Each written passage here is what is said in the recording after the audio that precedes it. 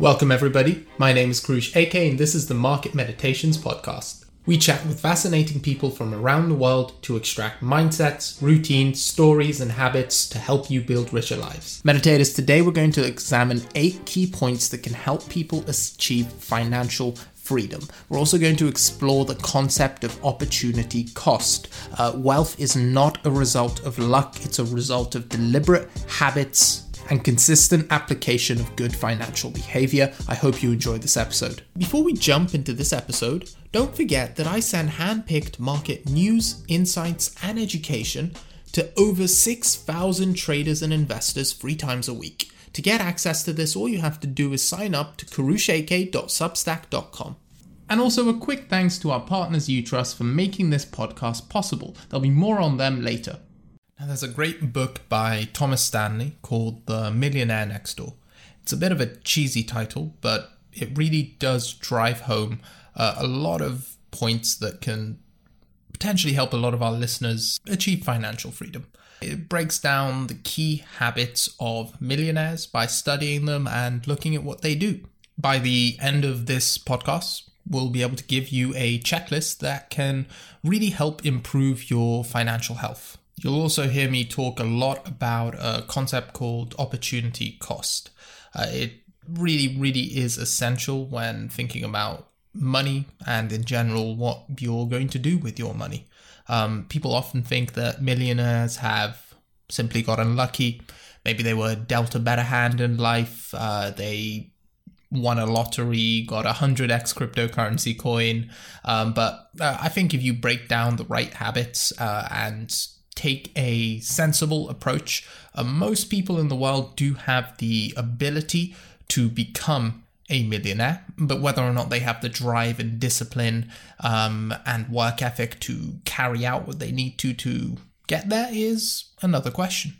If you're listening to this podcast, well done. I think you guys are already on the path there. You have enough self-awareness to know that there might be more for you to learn out there. Hopefully this podcast does deliver that sort of value. If not, I'm sure you'll find other sources that resonate with you and help you on that journey. To understand financial opportunity cost, let's use an example because it's really important to dive into this. Let's say you want to buy a new iPhone, and this iPhone costs $999.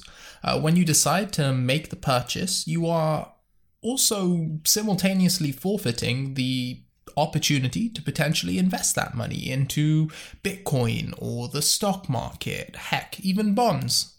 Taking the example of the stock market, let's say the stock market does 10% in a year. That's pretty reasonable. In 15 years, those $999 will be worth $4,000. So by buying that iPhone, not only are you losing your $999, but you're losing the potential to have $4,000 in 15 years' time. In this one example, it may not seem like much, but imagine the compounding effects of decision after decision ramping up. It's going to eventually add up to a lot. This concept can also be applied to time. Let's say you spent 5 hours searching for the best deal you could find on your iPhone. And eventually you found an iPhone for $950. So you saved yourself $49. But what was the cost? Well, the cost was your 5 hours. So you're valuing your time at about $10 an hour. For some people, that might be worth it. For others, maybe they'll rethink spending that time, just buy the iPhone instantly, and then use their time better elsewhere. This really is the fundamental concept of opportunity cost. It's interesting how this changes over time. If you're younger or earlier in your career, you definitely want to be prioritizing money because your time is simultaneously gaining you career capital, experience, reputation, network, knowledge, and all of these things make your time worth a lot more money. So as you build up your reserves of money, you also make your time worth more. So eventually you reach the point which I'd say I'm fortunate enough to be in, where my biggest priority is focusing how I spend my time a lot more than how I spend my money, because the time becomes the most valuable resource. But in both cases, what stands is opportunity cost. Opportunity cost is the key concept that needs to be understood. You'll see this weaved into the 8 tips that we're going to share in this episode. The first one is to live below your financial means. Now, this is going to be different for absolutely everyone, but by living below our financial means, we make sure that our net worth is continually increasing. And should we run into unforeseen events, that we're going to be okay. Every time we come to make a purchase, we consider the opportunity cost. If I buy this iPhone right now, I'm not going to be able to invest that money. However, maybe I buy an iPhone that's a few editions old. Sure, it won't be as fancy, the camera may not be as nice, but I can invest that money. And over time, that will be the far better decision. And with the power of compound interest and the exponential returns that come from that, this is really going to benefit me. This really comes under the macro point of making sure that your costs are lower than your income. Make sure you're earning more money than you're spending. And it seems like such an obvious point when you put it like that, but you'd be amazed how many people are constantly in debt, spending money on things they don't need to impress people or because they're under the illusion that they need these things. It's a simple tip that'll get you one step closer. Now, unsurprisingly, millionaires spend twice as much time on financial planning and investing as the average person. And again, it makes perfect sense. If you're a millionaire, you're going to have spent more time planning on how you became a millionaire. But it's not a magic strategy that most people use. It's not some super complex investing strategy. How many people know right now, without checking anything, what percentage of their net worth is in a bank account? What percentage is in crypto? What percentage is in property? How much debt do they owe? What is their inflow of cash like? What is it projected to look like in 6 months? These are very, very simple questions that anyone can figure out and plan with, say, 1 hour a month's work, but most people don't. And if you're not deliberate about this sort of thing, you're going to be leaving a lot of opportunity on the table. Something actionable to take away from it is to just sit down right now and plan. Let's take a small break to talk about Utrust. A lot of you know that one of my main reasons for being in the cryptocurrency space is because I think it can change the world. And for it to do so, adoption is one of the most important things to happen. That's why I could not be more excited to have partnered with Utrust. Now, Utrust are a payment gateway provider. What this means is that just like you use MasterCard, Stripe, or PayPal, you can now accept cryptocurrency payments with the same ease. Not only that, but they allow you to get paid out in your preferred currency of choice. So you don't even take on the volatility risk of crypto while allowing all of your customers to pay in any of the supported cryptocurrencies they'd want to. And they charge less than Stripe, PayPal, or most of the other traditional competitors out there as well. Coupled with a seamless user interface, you'd be doing your business a disservice by at least not trying Utrust out. Make sure to visit utrust.com. That's utrust.com. Tip number 3 is one of the most important ones I'm going to share, and that is prioritizing financial freedom and skills over a display of social status. What this means is that if you're trying to become a millionaire, and millionaire is just an arbitrary term, if you're trying to build wealth, focus on being financially free. Financially free means that you do not have to think about money to do what you enjoy doing. Emphasis on the word enjoy, because if you're focusing on flexing the number in your bank account, putting a fancy watch on your wrist, buying the best car you possibly can so it looks better than the guy next door's, these sorts of displays of social status normally involve taking on liabilities and not really achieving financial freedom or building wealth. They just display wealth. And they're Also, temporary goals. From a psychological perspective, normally you pursue these things because you think they're going to make you happy. And then when you do end up getting that watch or that Lamborghini, you don't actually get your happiness. So whatever activities you do to reach that point, you will then give up because you're not going to be fulfilled, you're not going to be happy, and you'll either fall into depression, stop doing those previous activities because you haven't reached what you wanted to reach. I mean, take a look at the crypto market right now. I've mentioned this so many times, but my friends have made 7, 8, some people even 9 figures, ridiculous amounts of money, and it hasn't brought them happiness. Some of them are in the worst depression of their life because they've reached every single financial goal they ever had, and it's not given them happiness. So you need a purpose, a goal beyond money. And financial freedom is a great one. Just make it so you never have to think about money again. Make it so your bills are all automated. This was a podcast I had recently. A guy who went from nothing to everything, the biggest, best thing to ever happen to him financially, and he's now worth over 8 figures, was being able to automatically pay his bills and never have to think about them again. So really sit down and make a note of what matters to you.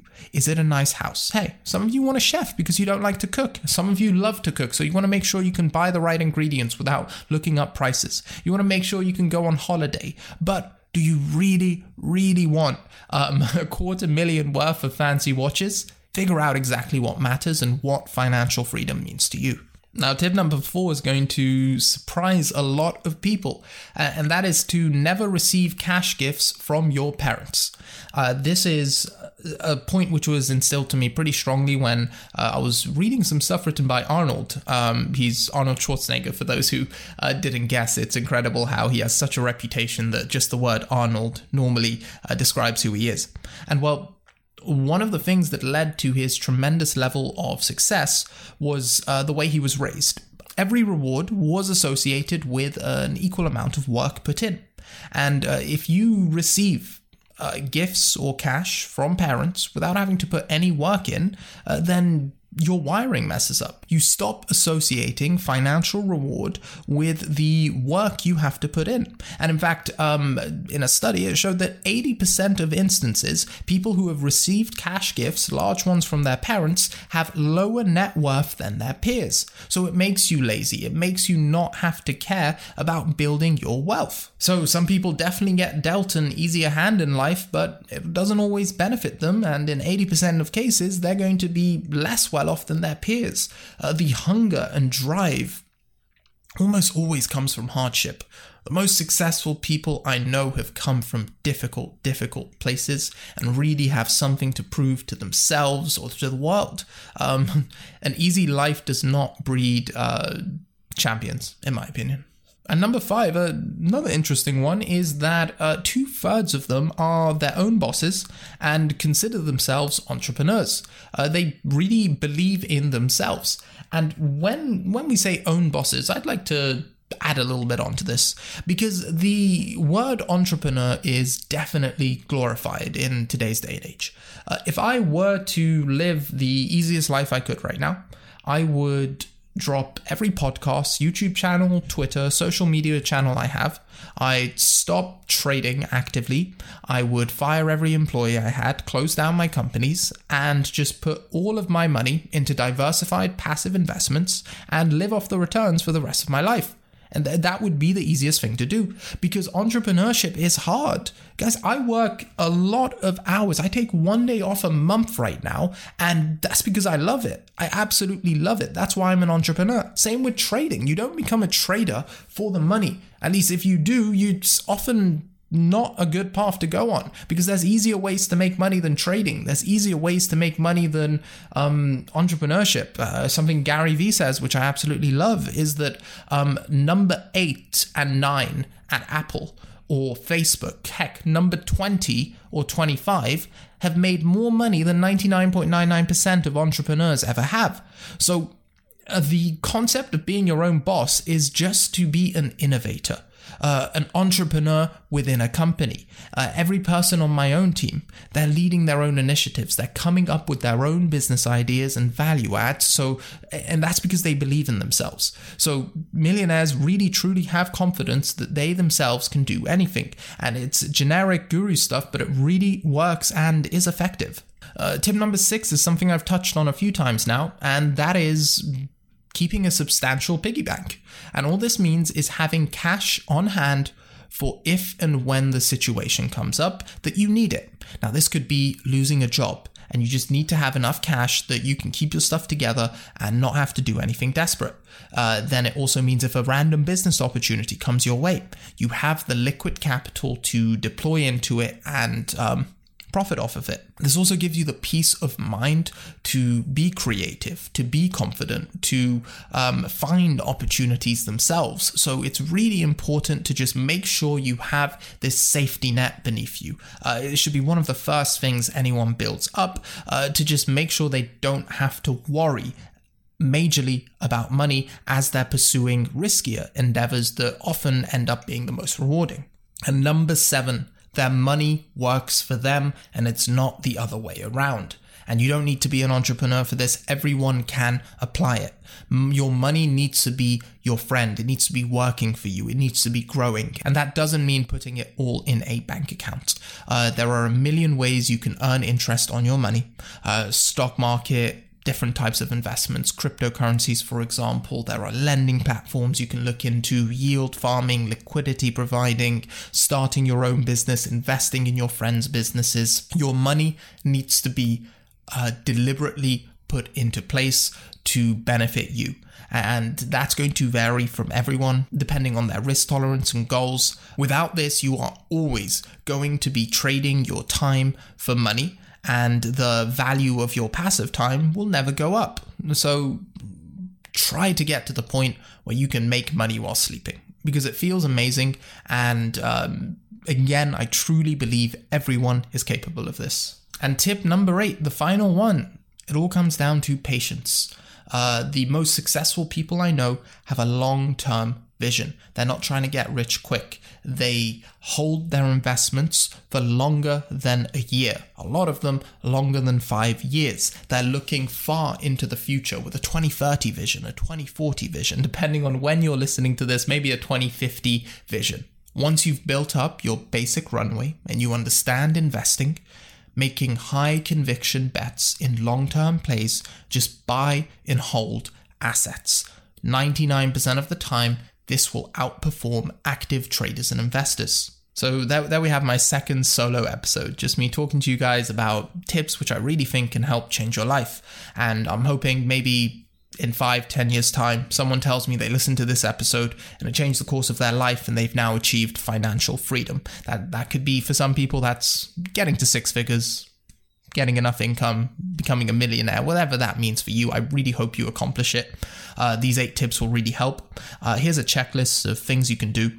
Know your annual budget. Know how much you need to spend and make sure your inflows are bigger than your outflows. Have a clearly defined set of short, medium, and long-term financial goals. Short term, it could be building that cash runway. Medium term, it could be understanding, investing, and trading thoroughly. And then long term, it could be building up your portfolio of assets for the long term. I really hope you enjoyed this episode and it helps you build wealth. Until next time, market meditators. Thank you so much for tuning in to another episode of the Market Meditations podcast. If you enjoyed this episode and you'd like us to continue bringing you fascinating people from across the world, please leave us a review on Apple Podcasts, Spotify, or wherever else you like to listen to these podcasts, and share the episode with a friend. If you have feedback or an idea for a potential guest, reach out to me on Twitter @KarushAK, and do not forget we write a newsletter covering all important topics in crypto and traditional markets. We send it out 3 times a week. The Market Meditations newsletter. You also get early access to these episodes and you get transcripts and extra notes as well. So make sure to subscribe there as well.